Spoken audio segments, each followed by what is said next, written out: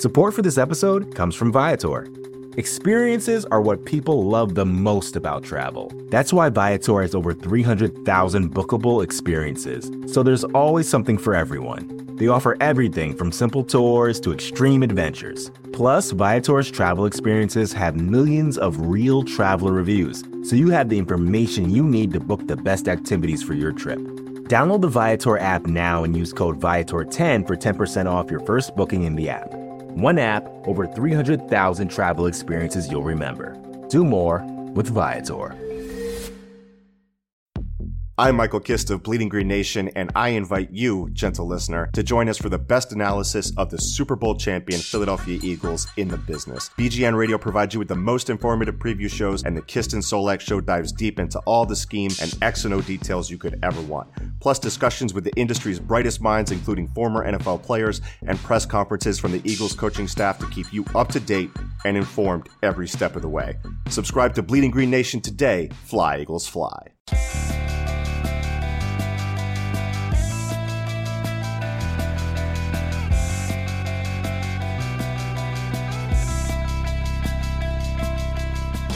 Hello and welcome to episode 84 of the Civil War Podcast. I am Jim Dare. With me as always is Max. My favorite Jason Isbell song is Cumberland Gapaport. Got it in the last second there. This is amazing. Jim told me about 20 seconds before we went on air that he didn't have one in the holster for this week, so he was just going to come up with one on the spot. I'm pretty impressed by that. Specifically, I said, oh shit, and you thought something was wrong, and I was just like, I didn't think of a pun. I haven't listened to a lot of Jason Isbell lately, though, so that's cool. Yeah, we are back. So, as usual, expect some earth-shattering basketball news tomorrow morning. We are recording this on Tuesday evening. So, yeah, by the time you hear this, the NBA will have been canceled, or I don't know what's going to happen. Maybe they start playing with soccer balls. Maybe Markelle Fultz gets snapped out of existence by Thanos. Who knows? Maybe Carmelo Anthony will be a Sixer. Don't put that evil on us, man. If that happens and it's our fault, I will be so mad at you. Fuck. Why did you just put a damper on the whole podcast, man? Sorry. How dare you? But what's the good things? You distracted me now. We are now we're a fourth of the way in to the dreaded 12-game stretch that people have been talking about since the schedule came out. Where Sixers essentially spent the first half of the season, or the first, 35 to 40 games or so, playing relatively weak competition with some challengers here and there. You think that's probably fair to say? It feels like they played the Phoenix Suns like 17 times. Yeah, they played Phoenix and Charlotte each 12 times. And then the rest was just 2 games against Toronto. That was it. But part of this, the dreaded 12-game stretch, which we are 3 games in now, just as a refresher, they beat the Indiana Pacers by 24. They lost a nail-biter to the Thunder by 2, and it felt so weird. Can I just say quickly about that Thunder game? We'll come back to it, but that was one of the most exciting and best regular season basketball games I've seen in a long time. And yeah, it was a fucking bummer that they lost, but it was such fun watching that game. I think part of it was that it was 3:30 in the afternoon on a Saturday. It was 12:30 in the afternoon for you. It was just, 2 teams playing really well. There was, Russ getting fouled out, some chippiness. It was like everything you want in a marquee matchup on national TV. Again, it sucks that they lost by 2. It was a nail-biter at the end, but what a fucking game, right? Yeah, that was great.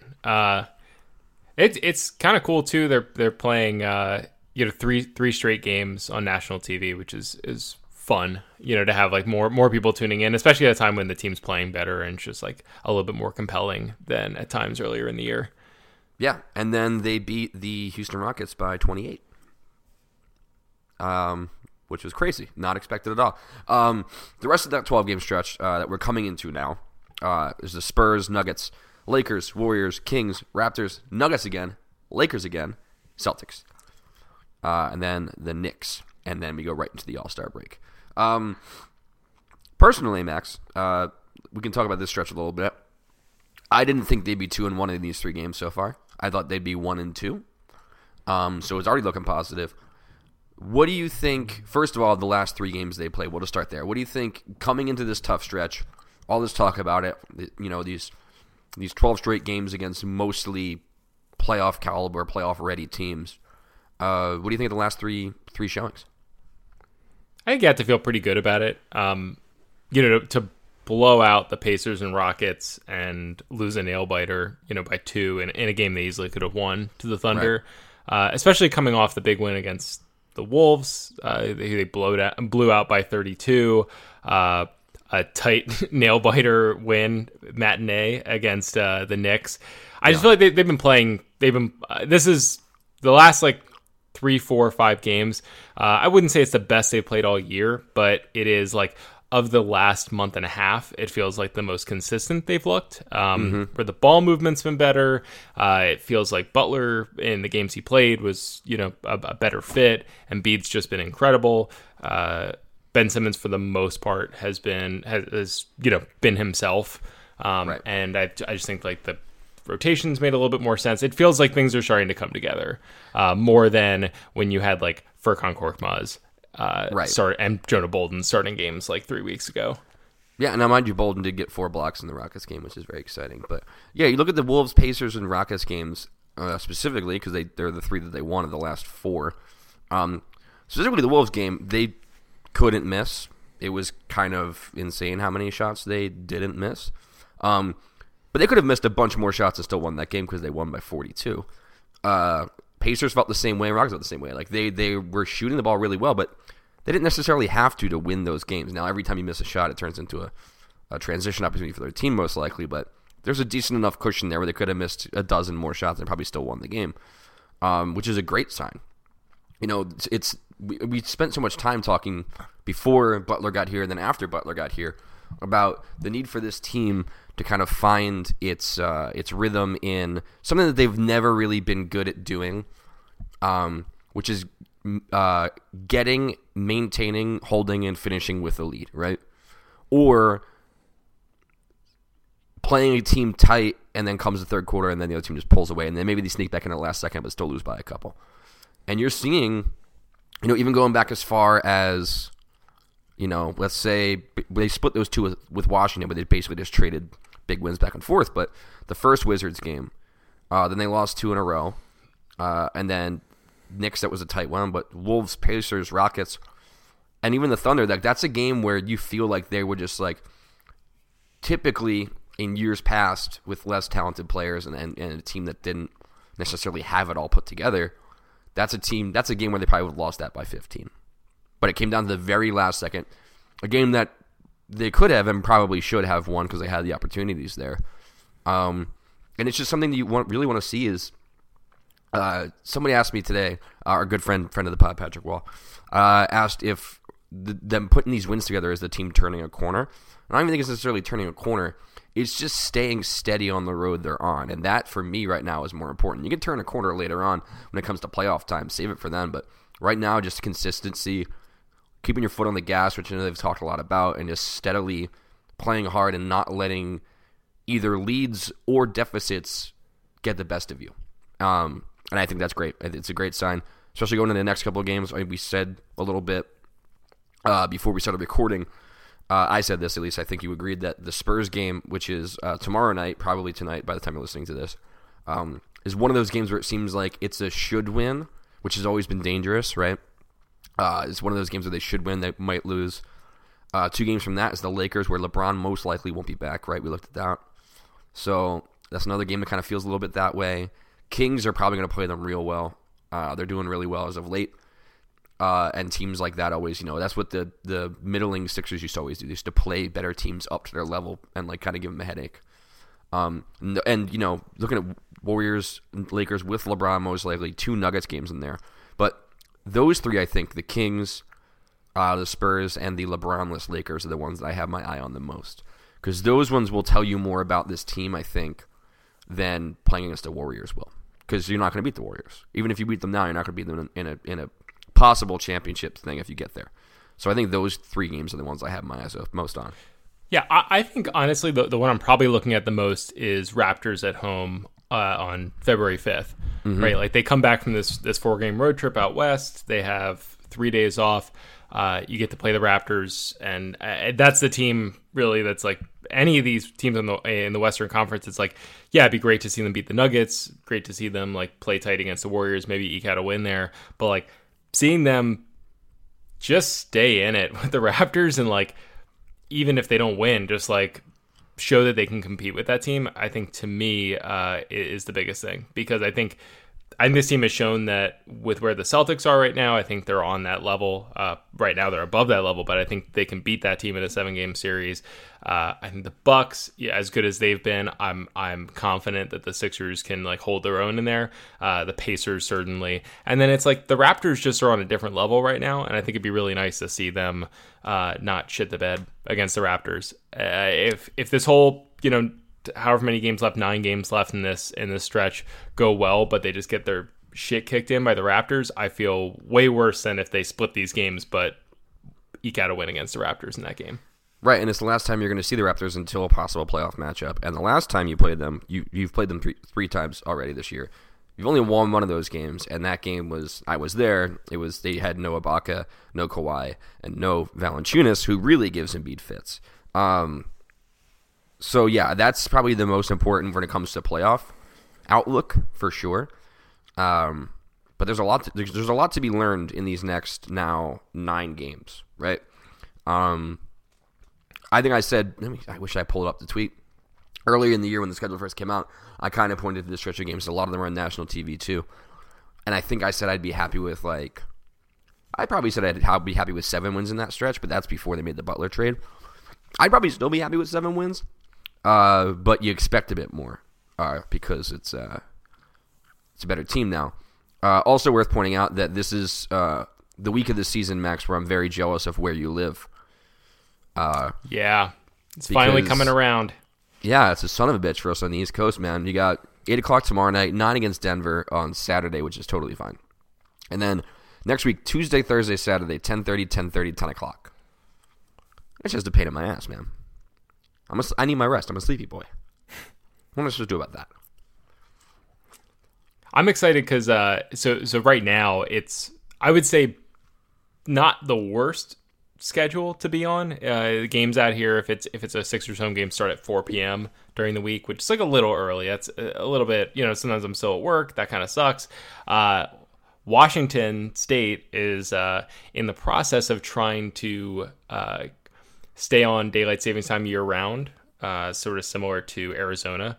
So if they were to do that, that would push me at least an hour closer in the winter, which would be really nice, to be 2 hours off instead of 3 hours off. So I'm really crossing my fingers that comes through next year, because it is kind of rough, the 4 o'clock, but it's awesome when these West Coast games happen, because I can watch them at 7 o'clock like a normal person instead of staying up until 1. What kind of Pacific Northwest hoodoo voodoo are they doing trying to change their clocks for everybody? It's kind of wild. Yeah, it's kind of wild. I know Arizona is weird like that too, but just you say no, that's not what time it is here. We decide what time it is now. Well, back in the day, didn't it used to be like every town had their own time for a long time until they established time zones?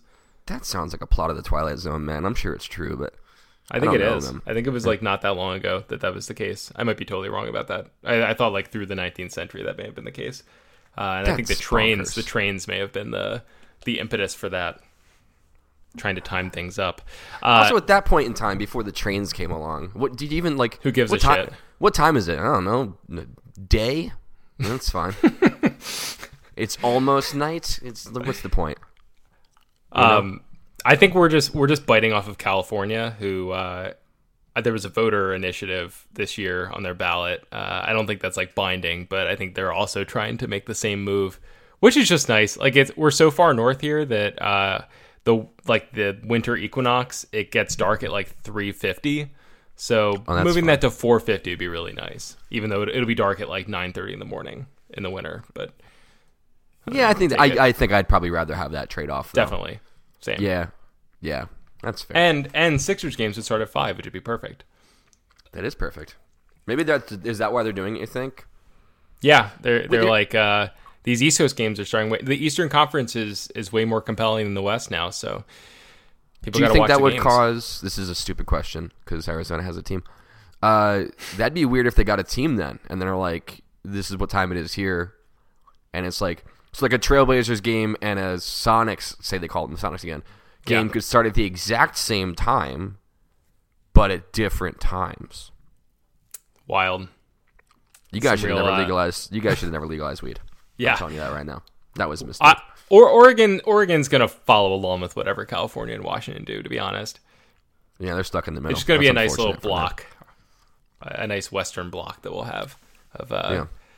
You're just going to get rid of Pacific time zone, I guess, at that point. Because everyone will just be on Mountain time. Yeah, I guess you would be, wouldn't you? What was Nevada? I don't know. I We're guess getting you have into time Nevada zones. is probably Nevada, and I think Idaho, maybe This part is of the most- Montana. I'm not sure. This is the most enthralling podcast conversation we've had ever since I was talking about airport codes. All right, let's get back to the Sixers. Yeah.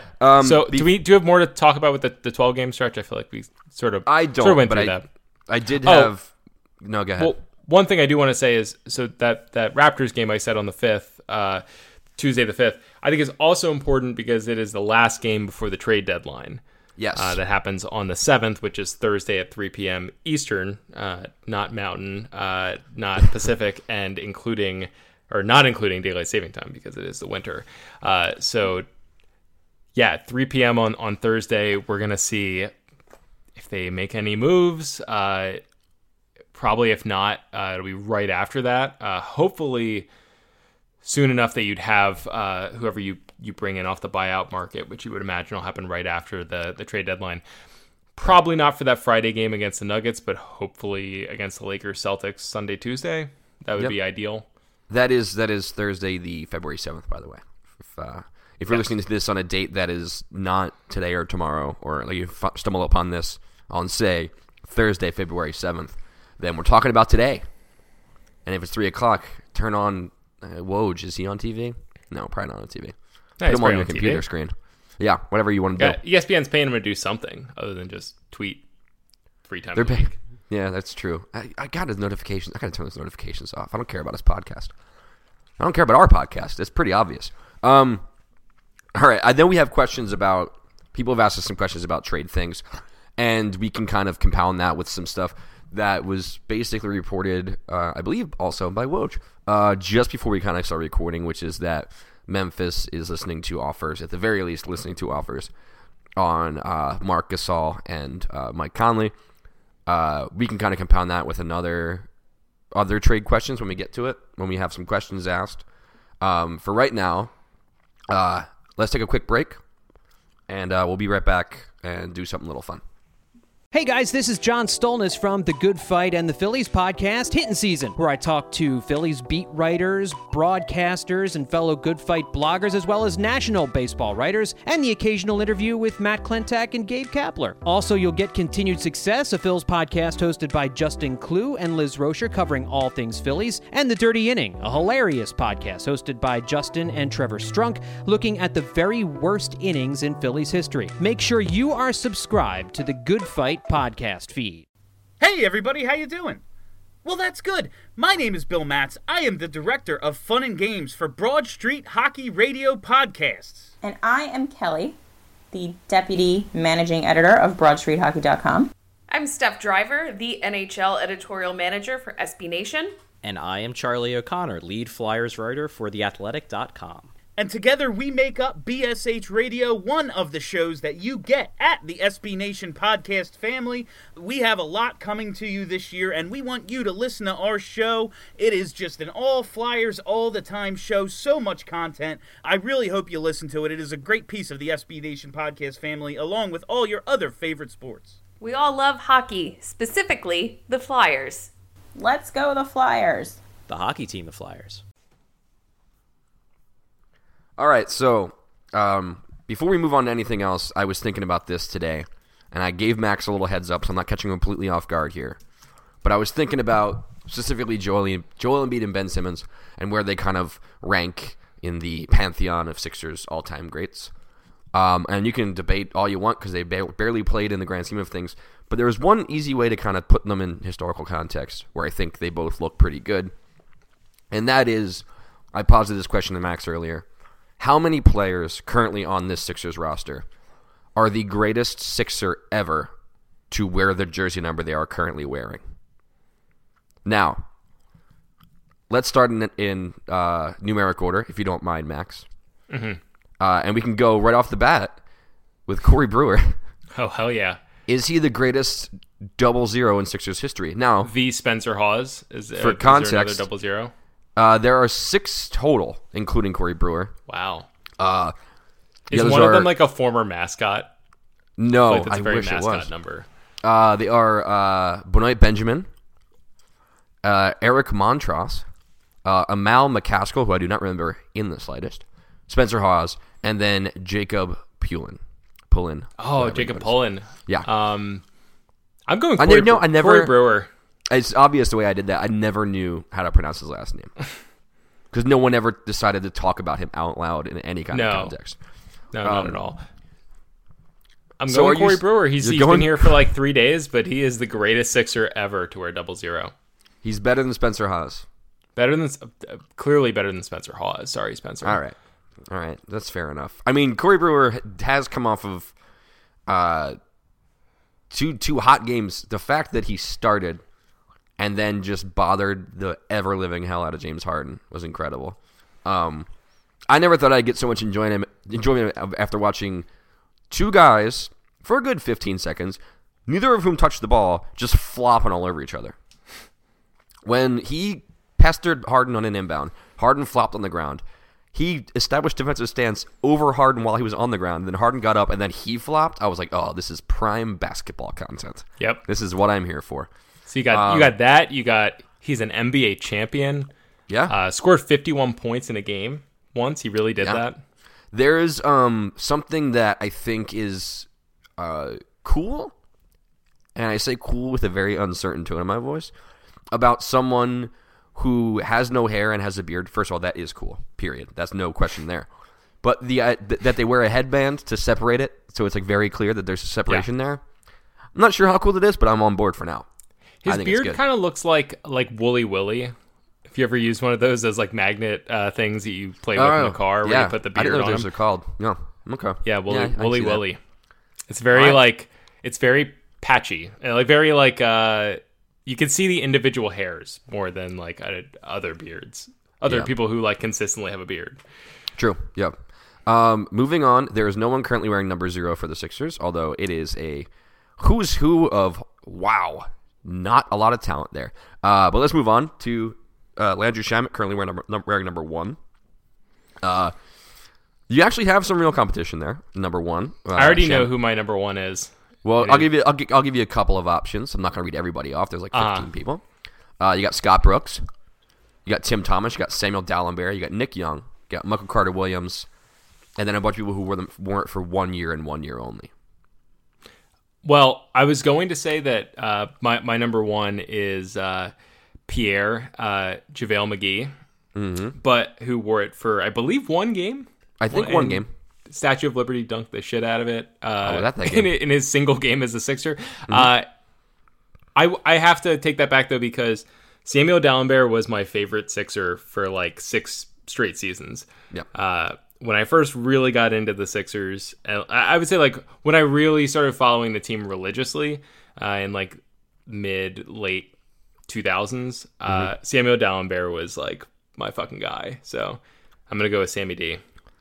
I think I'm with you there. Obviously, there are other recent examples such as Glenn Robinson, Little Dog, Ish Smith, Tony Roten, partially T.J. McConnell and Justin Anderson. But I think Dallenberg is the one. Also, he wore it for 8 years, which is way more than anyone else even close on this list.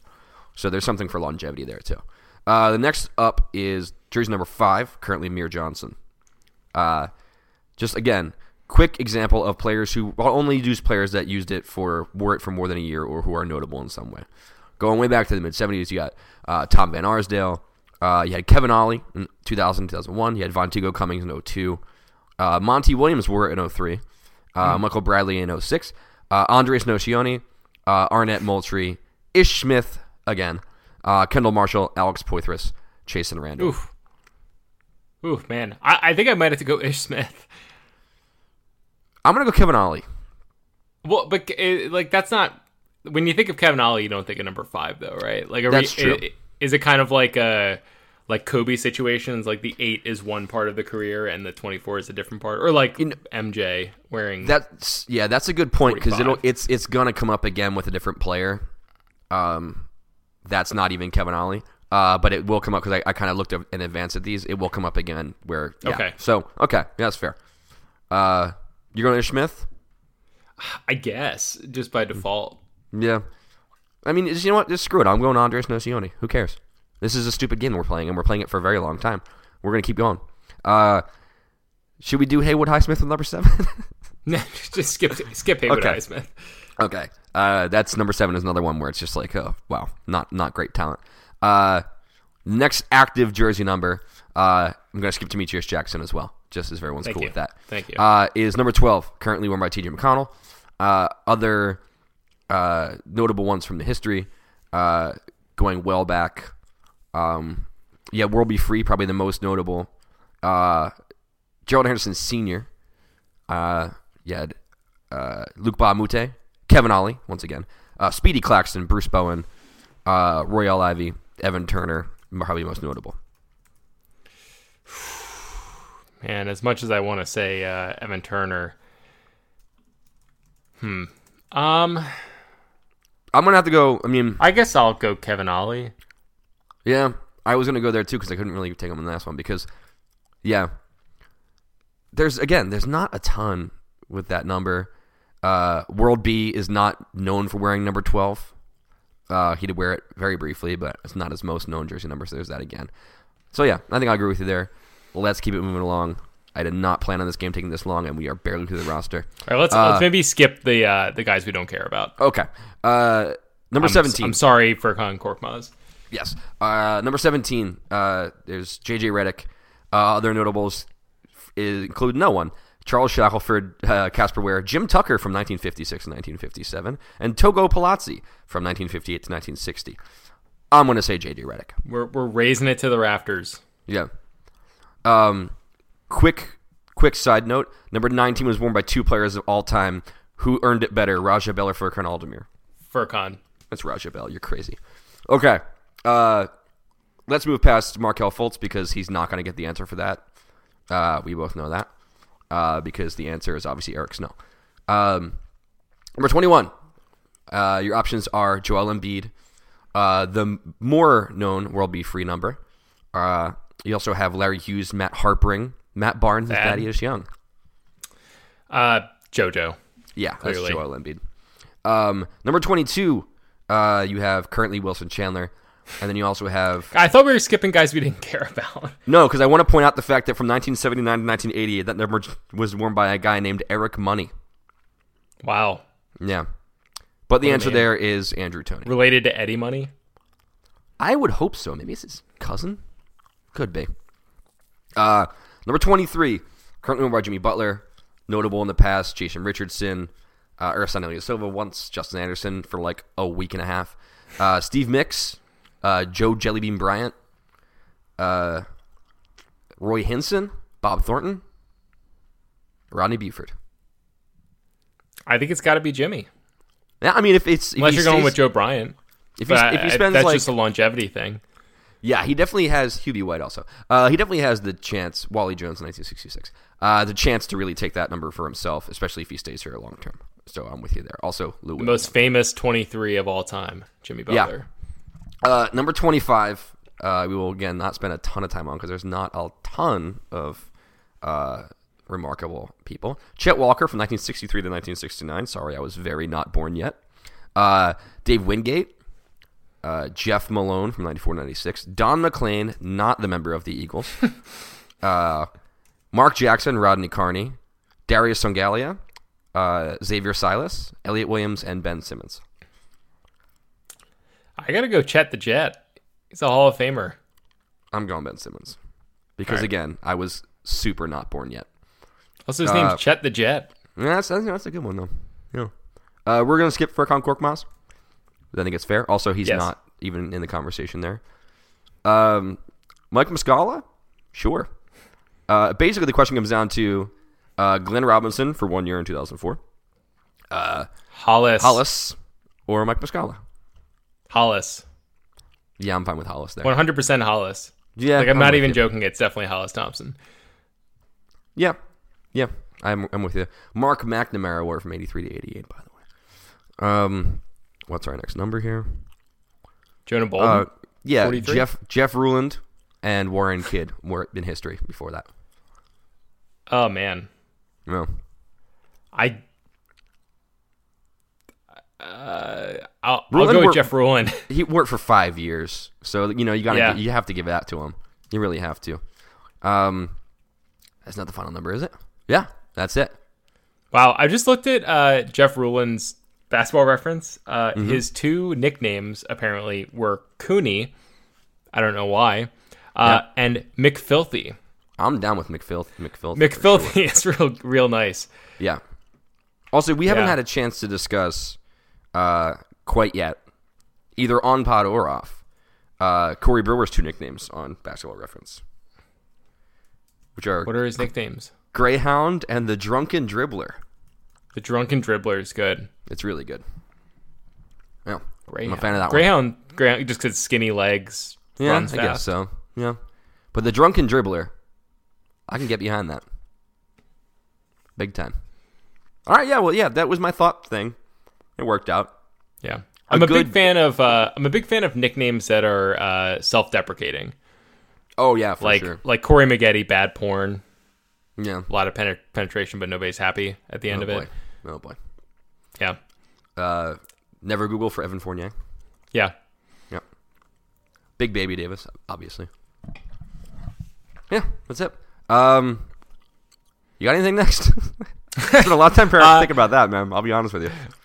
It wasn't even good. Yeah, that seemed like you put a lot of work into that. Tons of work. I went to the website and all. No, that was good. I think we should take a quick break and then come back and take some questions, because I think we have a lot of questions. Yeah, absolutely. All right. See you in a minute. All right, and we're back. Segment 2 of this podcast was just so enthralling. I know everyone needed a breather for a second. But we did get a ton of really good questions. There's a lot of stuff with deadline coming up, different things going on. So Max, why don't we kick it off with a question? Yeah. Okay, so I'll just go right to what everyone's thinking. Taylor Kratz, whose handle is at most bodacious, asked, would you trade Fultz and our 2019 first for Mike Conley? Which I don't even think works financially, but assume you're throwing in like Wilson Chandler and Mike Muscala and whatever else to make it work. Yeah, any kind of balance for money. Well, so we were going to get to Mike Conley at some point, no matter what. So let's just say if to make it work, essentially, you're going to have to do a deal that's going to include multiple players. This team's huge flaw currently is its depth. So anything that you throw out there to get Mike Conley back, you are going to once again cut the team's depth down. Now, ideally, you can fill that depth out at buyout time, but how much talent is actually available at buyout time? What could you actually possibly grab, and for what? And then it comes to a point where, like, yeah, you have a shorter rotations when you get to the playoffs, but all that stuff, right? So now you're going from having a team that essentially has 7 reliable players on an average basis, and maybe cutting that down to 5 or 6. So there's that question. There's also the question of Mike Conley's contract. Now, let's not worry about this year, because this year's there's no real problems, not hampering you from doing anything currently this year. Next year, he is getting $32.5 million. And then the year after that, he is getting $34.5 million. Mm-hmm. So that's not great. Now, you can, I'm looking at the Spotrac page, only 22.5 of that 34.5 is guaranteed. So you can save yourself 12. Yeah. But that guarantee is if he plays X amount of games, it's not up to you to just decide that. It's also, I saw someone tweet this. He needs to play 55 games this year, and he's played like 46 already. So that's going to happen unless something happens, which his 55 would then games make you not want to trade for him. 55 games in this year or next year. Oh, okay. So he'll definitely get that. Right. It's not. You would pray. Yeah. So I just did the math. I pulled up the ESPN trade machine. You could trade Fultz, Pascala, and Chandler for Conley. Mm-hmm. That money works. I think. Let me just look, just for argument's sake. You could get back. You could also get Omri Caspi back if you wanted him. Don't you tease me like that, just to give man. you somebody. What was that? Don't you tease me like that. So I don't know if that's even something I really want to do. I really like Mike Conley. I just feel like you're wiping out the money that you have to spend this summer in doing this deal. And I think the benefit, obviously, is that Mike Conley's really good. I think he fits super well with what you need. He fits the identity of the team. You can plug him into point guard and use Ben Simmons more in the role that I think ideally you'd want to use him in, which is more the like LeBron to Kyrie kind of role where he is like initiating the break a lot, but you have someone else kind of being the primary point guard. And they'll split the ball handling duties and whatnot. I think it just puts Ben Simmons in a position to succeed more. And also Mike Conley's just really good. Yes. But in doing that, it's like you're giving up Fultz you're giving up Fultz in order to get that a little bit sooner and get however much better you think Mike Conley is than whoever you would sign this summer with your $22 million or whatever. And if you trade Fultz, $30 million. Right. That you can spend this summer. So, and you're losing Chandler and Muscala, who are whatever, but like your depth is really bad after this trade, even if you get Caspi back. So I would be intrigued by it. I think for me, giving up Fultz is it's a trade that I think maybe neither team does.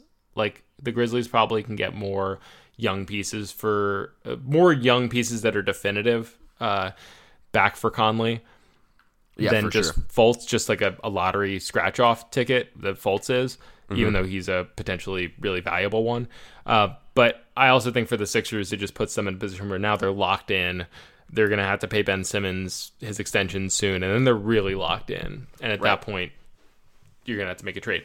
The one thing I would say is if they could, and I'm not like on the they need to trade Jimmy Butler train, but if they were thinking about it at all, if you did a three-way in which you got Mike Conley and you gave up Jimmy Butler, and you would theoretically get some other things too, some depth, because Mike Conley is on the books for next year and Jimmy Butler isn't, and the cap hold is pretty similar. It's not really affecting the money you can spend in the summer if you were to just swap Mike Conley and Jimmy Butler on the books this summer. I would consider that just because I think the fit's really good, and if you were getting a little bit more in return, Also, the fact that you don't have to sign Mike Conley to a 5-year, $190 million deal this summer. You can just have him for one more year than this, possibly 2 more years, and then he's 34, and you can spend the money elsewhere if you want.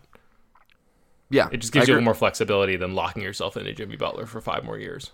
I agree with you there, and I like Mike Conley. But I think even more than the Butler trade, when they made the Butler deal, a lot of people were like, this is a win-now move, which I never really agreed with because the idea behind the move was you bring him in, and it's a long-term deal. You sign him to that extension. You keep him here. Now with Mike Conley, yeah, he's on the books for a couple more years, but he's older than Jimmy Butler. He has just as many, if not more, injury concerns, and you'll be paying him $66 million over the next 2 years, and then he's gone. He'll be at a point where you're probably going to want him gone anyway, right? He's not at the point where he might not. I don't think his legs have it in him at that point, especially not for that kind of money. So yeah, it gives you more flexibility with your cap, and yeah, especially if you're going to throw Butler out in some kind of deal, send Butler away and get more back. It really depends on what else you get back, but I think that strikes me more as much more of a win now move, which I don't think is the position this team should be going at. Like, you can be buyers and not necessarily be gunning for win now, because I think gunning for win now is a mistake. Yeah, I could see that. I think though, like, the Mike Conley thing to me feels like I feel like in some ways it's a nice long-term move, so long as And I don't know. I'm about to say this, but as I'm saying it out loud, I think it's kind of silly. Like I was going to say that so long as you're dropping Jimmy Butler off your books and taking on Mike Conley, it still gives you money to spend in the summer or whatever. But if you think you can bring back Jimmy Butler and you trade the three guys we just said, Chandler, Fultz, and Muscala for Conley, Right. like you're now looking at Conley, Butler, Redick still on the team, or let's say Conley, Redick, Butler, Simmons, Embiid. Like, is that not a team that is a favorite to go to the finals and possibly win the finals this year? They're not the favorite to win it, but the favorite probably to get there at that point, and then you're in it. You're in the finals. Sure, and then you're probably, you're at a point then where you're not even say the word stuck, but say the worst thing happens and you're stuck paying Conley that $34 million in 2 years. But, that's 1 year. That's kind of a crucial time for you with your cap, but you can bite the bullet and go into the tax for a year, just kind of deal with it. The question for me becomes it's not it's not fit, it's not this, it's not that, but I would think that, like I was saying before, if you're gonna, I wouldn't put Butler out to bring Conley in, and there's a lot to be said about what else you could possibly bring in a deal like that, but I just wouldn't do it. And yeah, again, you just named a pretty remarkably good starting five, but who else is there, right? That's true. When one of those guys gets tired, and now let me point out to you that outside of JJ Redick, who does miss games here and there for soreness and tightness just because he's getting older, that's four guys who have missed significant time in their past. So I'm not sitting around saying I'm worried about Ben Simmons having a re-aggravation of any injury, because that's not even in my mind at all. But that's four guys who don't have necessarily the cleanest past, and then no one to really come in and back them up. You're basically then building the scraps of a bench out of a buyout market that may or may not exist there.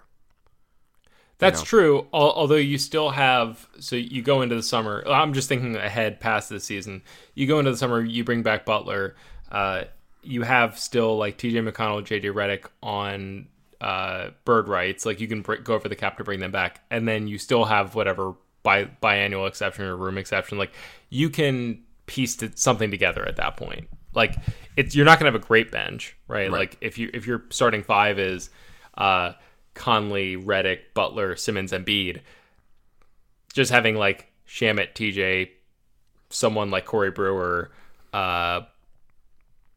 Bolden, Cyrus Smith, just whoever, and whoever else sign a 1 year minimum deal. Yeah.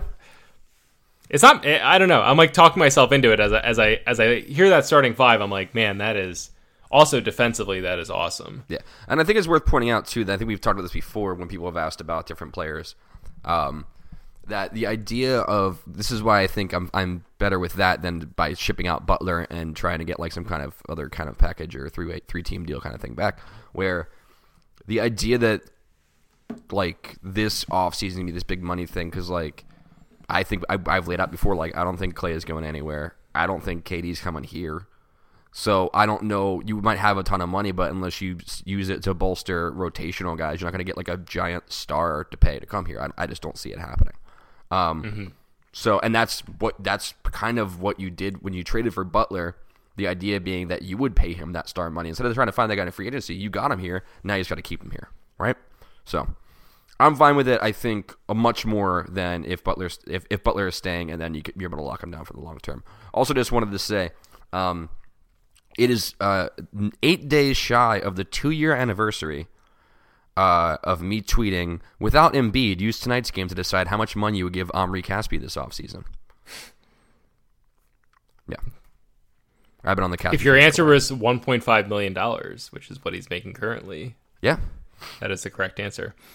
Yeah. I'm much more interested, and I don't think this question came up on Twitter, so we'll just transition to this.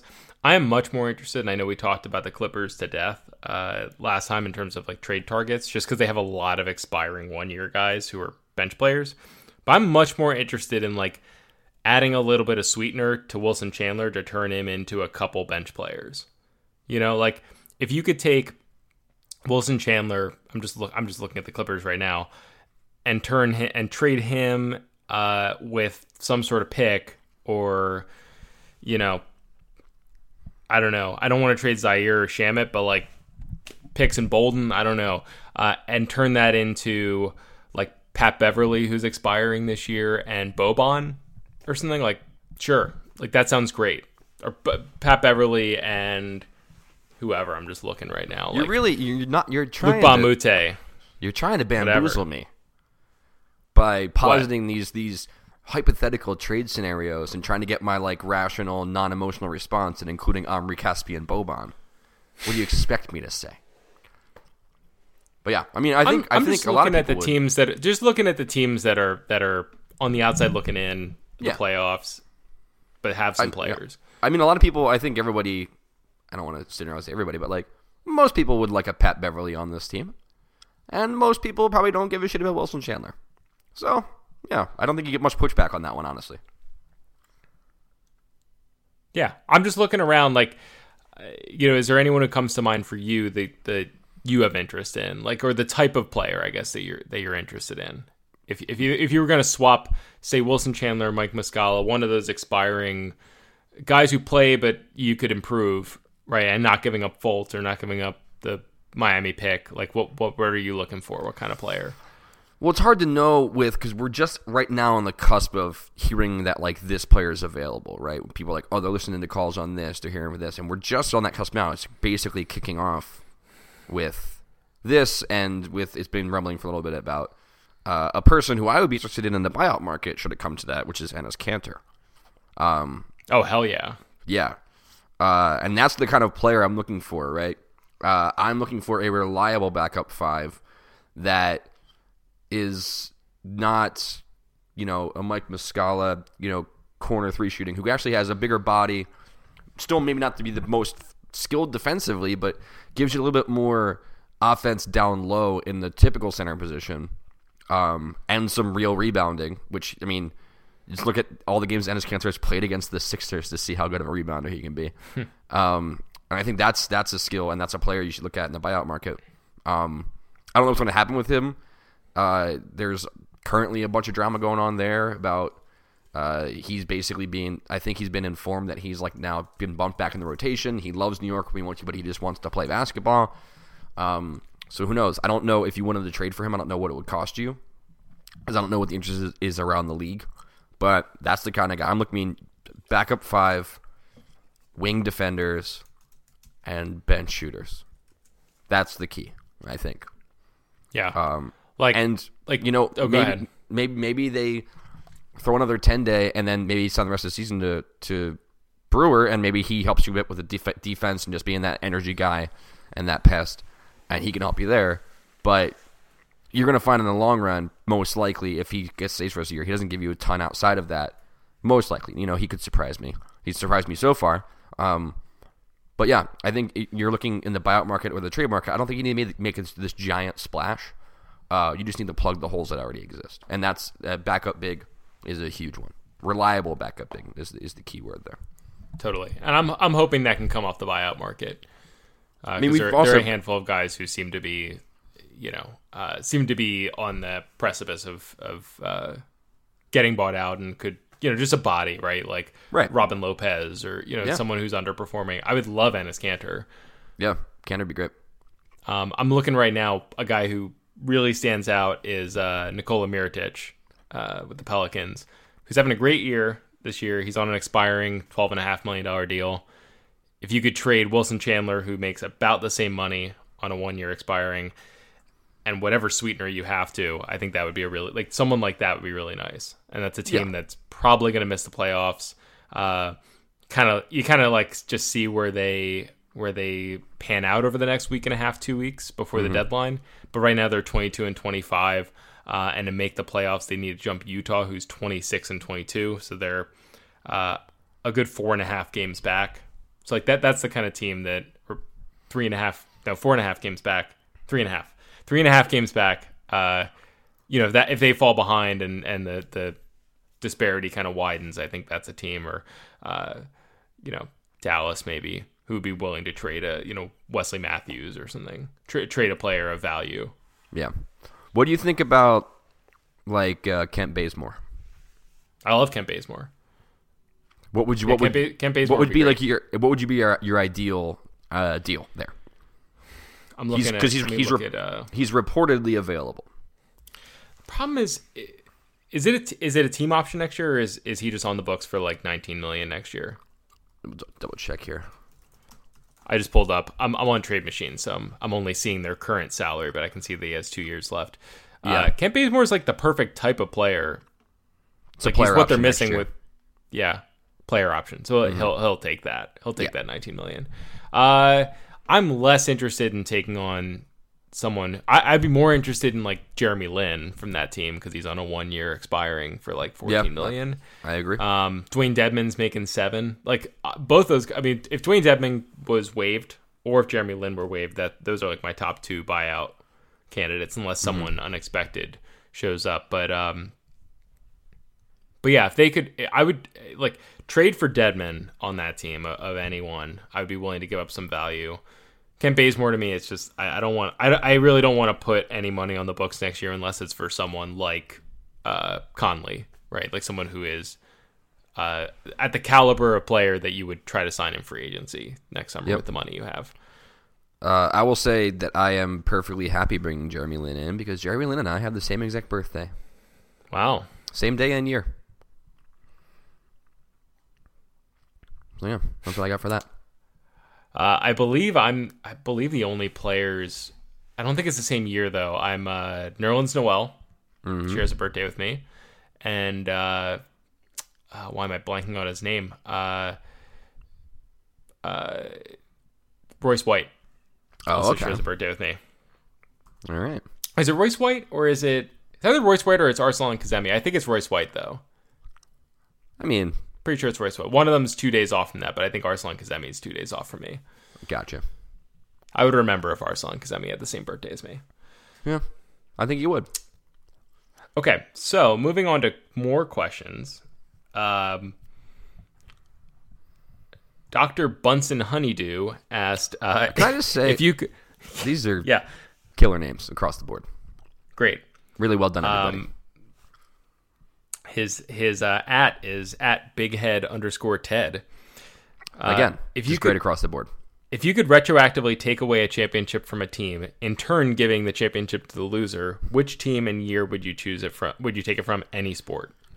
Okay, so I'm going to do... I actually saw this earlier, and I thought about it for a quick second, and I think the obvious one that you would jump to, considering the subject of this podcast, is the 2001 Sixers. Mm-hmm. However, that's not what I'm doing. I am giving the trophy to the rightful winners of the 2009 World Series, the Philadelphia Phillies. To give them 2 back-to-back, to give them ones when they played a better regular season, they had a more talented team, and also lost to the fucking Yankees of all teams. I could undo that and be very happy. Also, within my lifetime of like recognizing it and remembering it and being able to like really celebrate it as like kind of an adult person. So yeah, I'm gonna do the 2009 World Series.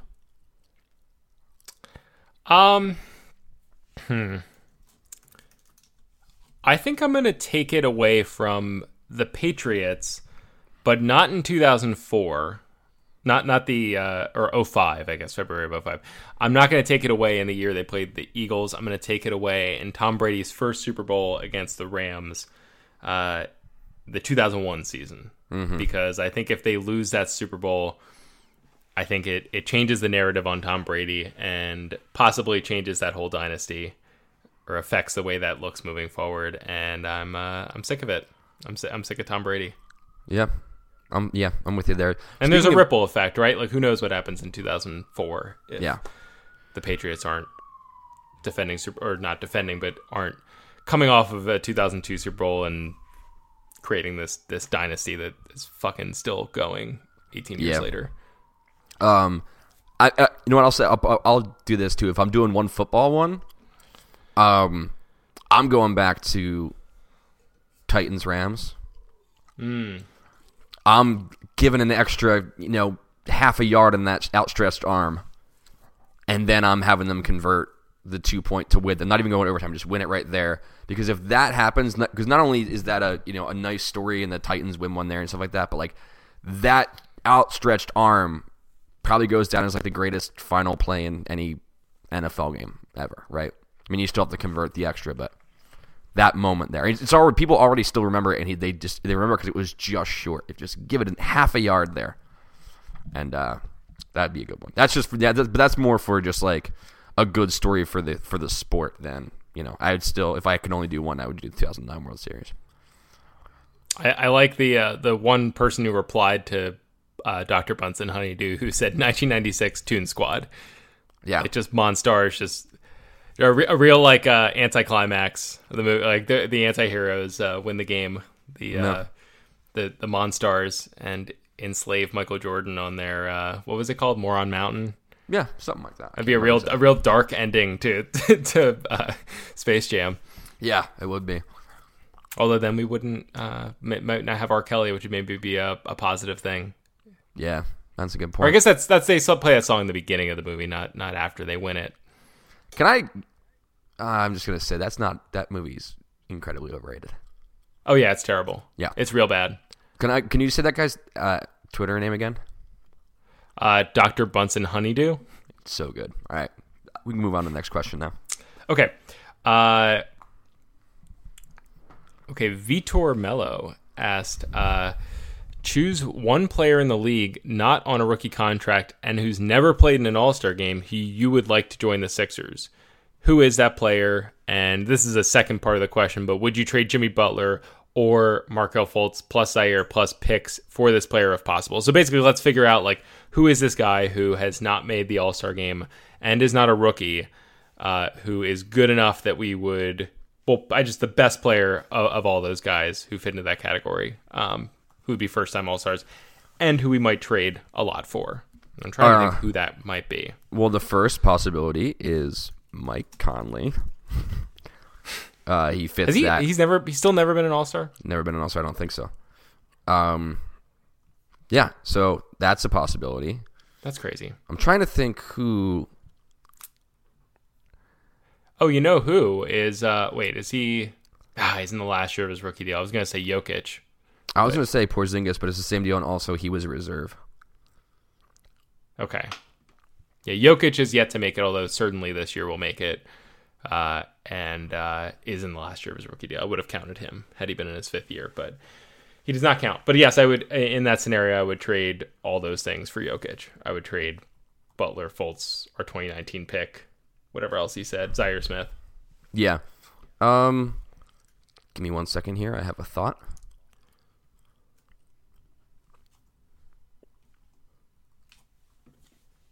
Yes, Jim?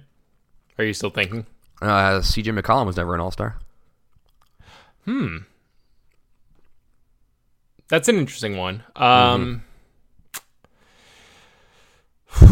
don't know if I trade... I guess I'd trade Jimmy Butler for CJ McCollum, yeah. Well, that was he's not as good as... He's not as... Yeah. You're just thinking of who the best is. Yeah. I was thinking about just who the player would be, and then was going to revisit the part of what I would give up. Okay, now, what was it? Was Butler, or it was Fultz, Pick, and Chandler? Fultz. It was like Fultz, Picks, and Zaire. Basically, like all your young pieces, or Butler. I don't know. I might do that. If we're talking, I'm looking right now. I'm trying to see if we're missing anyone. Missing any obvious ones? I don't think we really are. Like, you know who hasn't been an All-Star as far as I can tell is Rudy Gobert. Oh yeah, but then amazingly. But then is he gonna do a Twin Towers thing, or is he your backup five? He's backup five. He's gonna play 12 minutes a game at center. Mm-hmm. No, I think you could make that work. He's good enough. You put Embiid on the perimeter a little bit more. He's got to be the best of them. I don't think I make that trade though. I don't think I trade a bunch of stuff for a guy who plays the same position as your best player. Right. I don't know who else would be better than that. I thought yours was good, McCollum, but yeah, I think McCollum. I think without poring over every roster in the league is probably my go-to answer for that one. Yeah, and I would But what definitely about, be into putting a deal together. I don't know what it would cost, but I would be very into putting that together. What about Tobias Harris? I do love me some Tobias Harris. Tobias Harris might be the best answer if you're thinking about like fit and the fact that he hasn't been an All-Star and age and stuff. He's 26, he's putting up 21, 8, and 2.5. Right, you think 45% from three? Do you think he'll be an All-Star this year though? So is that going to disqualify him in like 2 weeks? I don't think it disqualifies him if hasn't been an All-Star yet. Because Gobert is probably going to be an All-Star and McCollum probably won't be, but could be. Yeah. I don't know. Yeah, that's also a great answer. I love Tobias Harris. It's a good question. I like that question because I think if you don't include the rookie part, it's an easy question. It's like, okay, I want Doncic or I want Jokic or whoever. Right, exactly. One of the itches. Yep. Milos Teodosic. Nikola Vucevic, I would take back. Yeah. Maybe first time All-Star this year, possibly. Perhaps. Cody Glazer asked, who's the first opposing player who's going to snap and go over the top at JoJo's trolling and trash talking? And is it Draymond? No, it's not Draymond. I think it's already happened. I think like Russ is definitely, I would say Russ has snapped a little bit. But like Russ has some snapped more minor for players a have snapped. normal person. He hasn't snapped for Russ. That's true. So I think that, it's within context of the player. He hasn't snapped for Russ. I think the more likely situation is someone like a Willie Reed, right? Where it's like, so you think it's just some other big? Yeah, some other dude who's like maybe is not like, the most remarkable player on that team, but he catches a hook move or a elbow in the sternum, and he just takes strong offense to it. I think that's the more likely thing than like a star for somebody. Like that's maybe true. If I'm thinking, maybe he like really ahead. pisses off like Juancho Hernangomez and like shit goes down. Yeah, if I'm thinking stars, I'm probably thinking like it's going to be a playoff game against one of those good teams in the East, like maybe like Eric Bledsoe or something. Mm-hmm. But yeah, like I don't know. Other than that type of situation, like I don't know. I'm just looking at other good playoff teams. I don't really see anyone on Toronto. I could see Zubac maybe getting like Valanciunas. pissed off. Yeah, there aren't a lot of like when I think about that, it's like obviously Russ comes to mind. Harden never really gets that upset. Not with other I'm just thinking of, like the big stars, right? Like Draymond does, Boogie does, but Boogie's different. I think Draymond and Russ seem like malicious with it. Yeah. Boogie just gets like distraught by bad calls, what he sees as bad calls. I don't think he gets like furious with other players that often. Like Russ got up from that, like he like basically traveled, but he like tripped over himself on the fast break, and then Embiid just ran into him from behind, and Russ like got up like he was gonna like bull rush Embiid. Like that to me is like, if anyone else did that, we'd be saying that he snapped. Because it was Russ and he does that like every fucking game, it didn't really feel like anything. Also, like I'm sure that hurt very much. Joel Embiid like was in the air in full speed, like pushed you so he wouldn't land on you. But when Russ was like laying on the ground feeling that pain, I'm sure it hurt and he was like mad, whatever. But he spent half the time laying on the ground going like, all right, how am I playing this? What's my move? Because for a hurt guy, he certainly got up real fast and went very fast at the guy. So I think he was thinking about it for a second, and the fact that he was even thinking about it and even had any thought process at all shows you that Russ is not truly snapped. When you snap, you just go, and I think he considered his options at first. So I wouldn't call that a full snapping. So I don't know who it's going to be. I don't think it's going to be like a star player, though. Because they most star players, unless you really, really, really get them going, know better because they're not going to get ejected for it. So. Yeah. Let's see what else.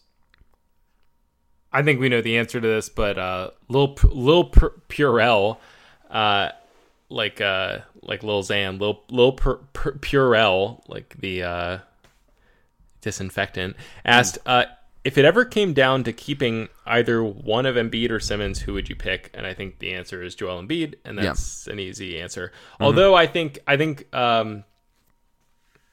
we're one like, I don't even want to say like serious Embiid injury, but we're one like new Embiid injury away from that being a real question.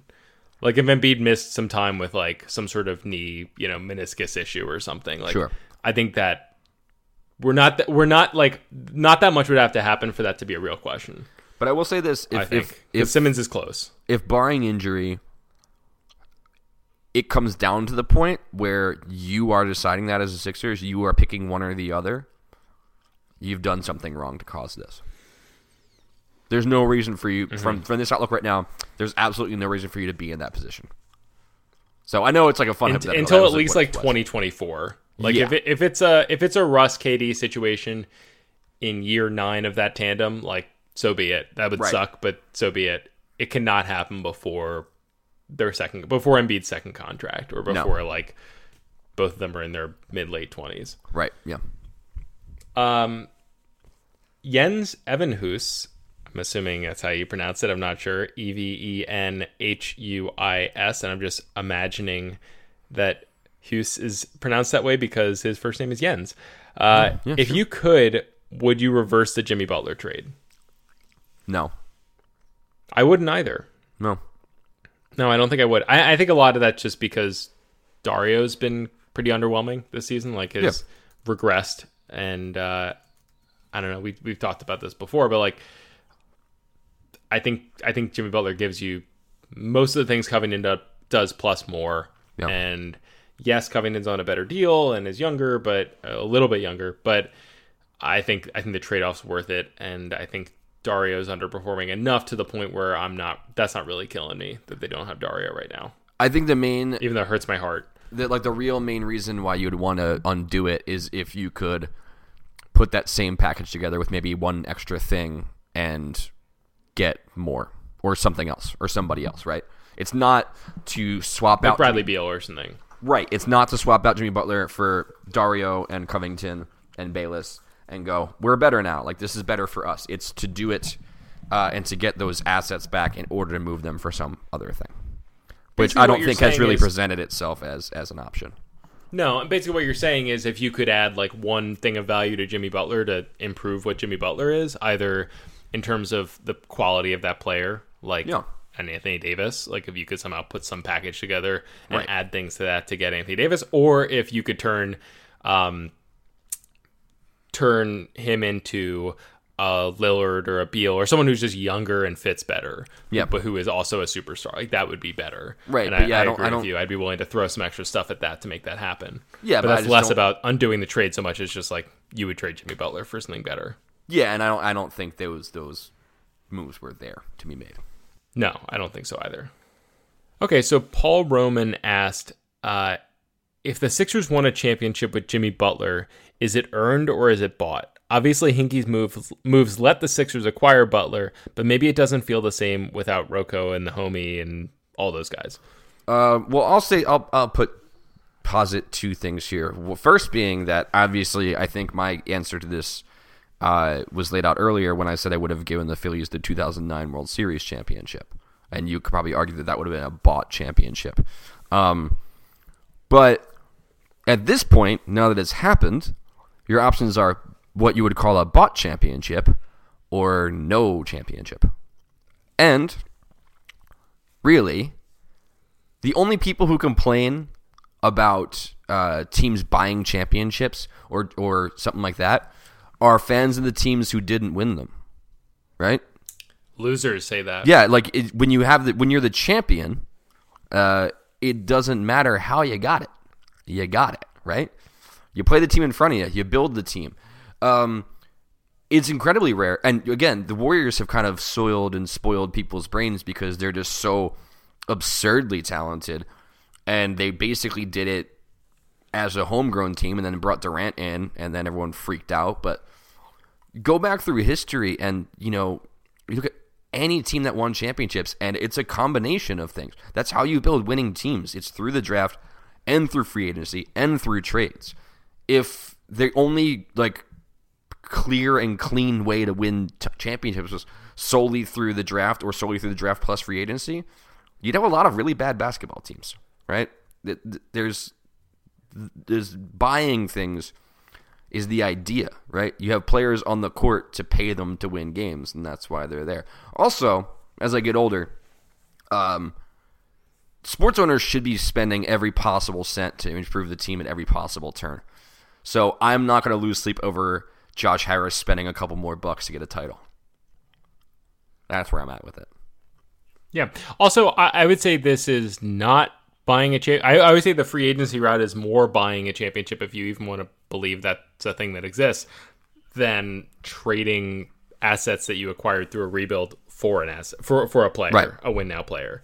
Not to mention the two best players in the team are players they drafted in the last 4 years, right. or 5 years. So I don't think. Now I think if they had,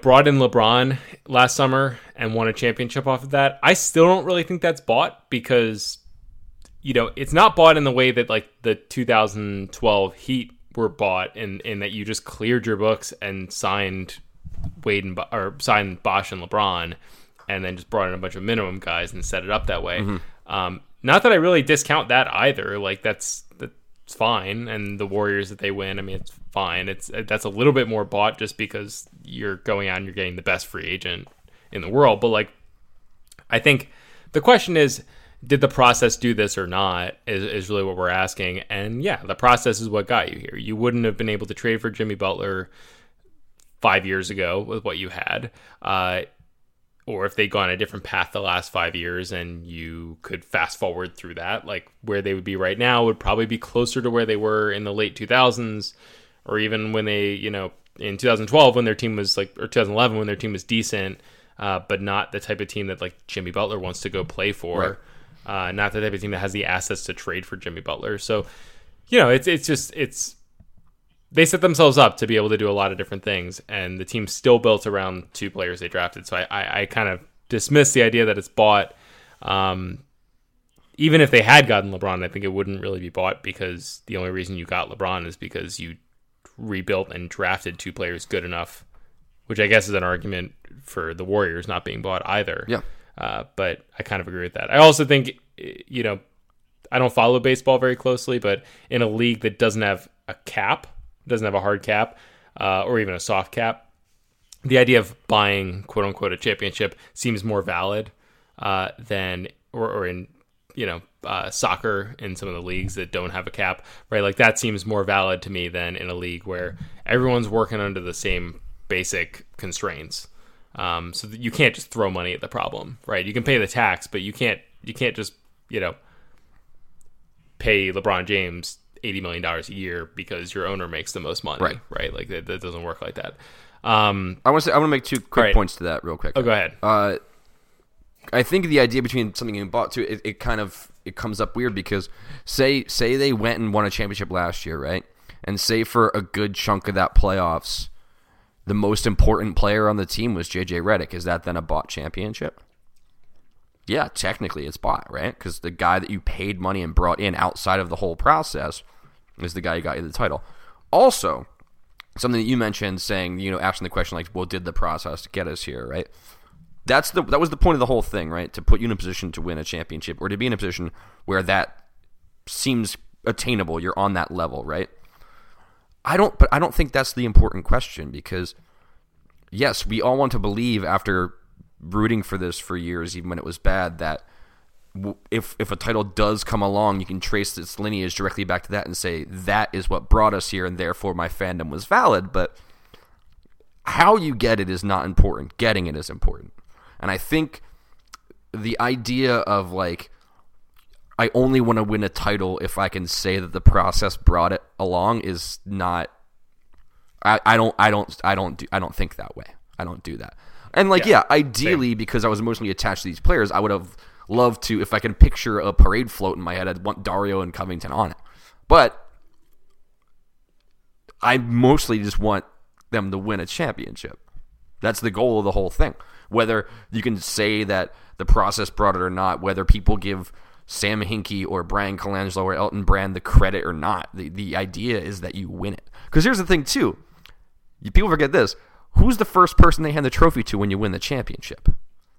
They give it to the owner. So really, it's his. We're just along for the ride. And that's the hard truth of it, right? So you can say that you want to win it a certain way or win it whatever. no matter what, it's going into the billionaire's hands. So the goal is just to get it. Yeah, it's like a weird socialist turn. Well, no, I'm just saying, like, here. you know, you pull. No one's pulling for the owners, right? You're pulling for the players. You're pulling for the GM you liked. You're doing all this stuff, but at the end of the day, it's just going into the guy's hands that you don't give a second thought to when you're watching the team, really. So I don't think you should try to, for your, root for what you want to root for. But I think trying to put all these caveats and stuff on a potential championship, which is far from guaranteed in any way, is I don't know. This is not the way I like to do it. You can do it however you want. I'm not going to please your fandom, but that's not the way I like to think about it. All right, last question. Kevin Mahoney asked, should the Sixers go full bad boy, as Jimmy McCormick suggests? And if so, who needs to be removed from the team and who would replace them if the Sixers went full bad boy Pistons? Why? You can't take anyone off who has actual talent. No. Because whoever you replace him JJ's with, not a bad boy, but you need JJ, so JJ's got to stay. JJ talks a bunch. He's a bad boy in his own way. He says there's a lot that he says on the floor. I don't know. Probably got to take Mike Muscala off, which I'm fine with. Yeah. But then who do you replace him with? Like Kendrick Perkins? Like, come on.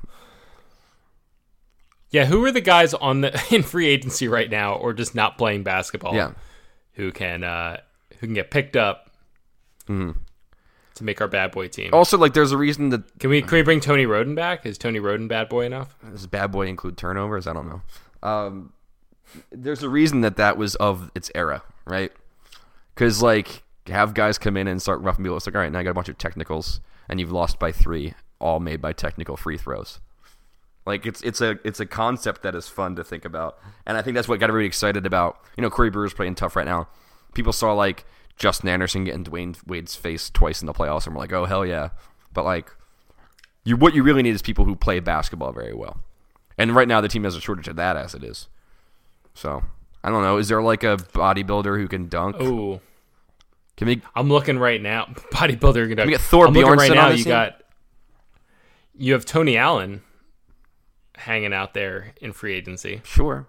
Yeah, sure. You got... Tarek Black maybe could be a bad boy. Trevor Booker could come back and be a bad boy. Yeah, sure. Yeah, not a lot of bad boys out there. No. Unfortunately. Because a lot of the bad boys don't last very long in the league because they're not great at basketball.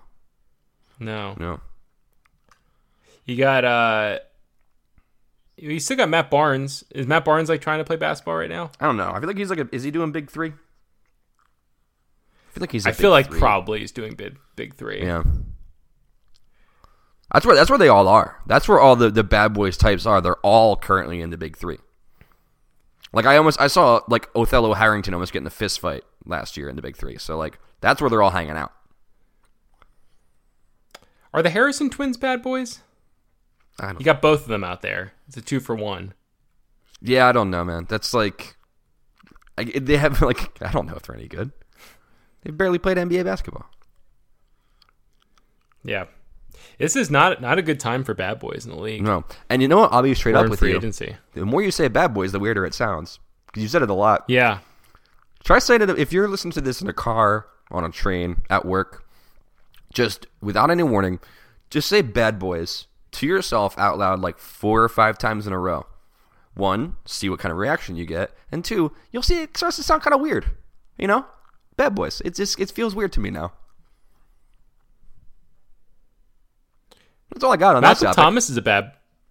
Malcolm Thomas is a bad boy. He's probably playing in Lithuania. It does sound really bad when you keep saying it. It sounds really... Yeah, it's not great. Especially when you said it, you guys said it so excited about it, and just the way it came out. It sounds like... Yeah, Emeka Okafor is a BB. He's a bad boy. BB. It's the thing, like, now we're like... double B. You've said it so much that, like, it just sounds like sounds to me. It doesn't even sound like words. It's weird. Yeah. Yeah. You mentioned Willie Reed earlier as a guy who'd get into a fight with JoJo. He is a free agent. Well, there's a reason for that. There is someone named Scoochie Smith as a free agent. I'm just looking at the Real GM list of free agents right now. Is there an age cutoff for that, or is it just like anybody? I think it's just anyone. Damian Wilkins is on there, so clearly no age cutoff. Is Charles Barkley It's just on the like anyone list? who's like, yeah, it's like anyone who like theoretically is okay. Here's like this. This will tell us how we view bad boys. Is Nick Young a bad boy? I just really want you to stop saying it out loud. It's making my brain feel weird. But no, I don't think he is. He's a. So is bad boy like specifically like only like a Meta World Peace kind of guy, or can it be only just like a someone Meta who World is, Peace? like, But I see Nick Young as more of a fun-loving guy. Yeah, You know, he's not out there to start any fights. He's just having a good time. that's true.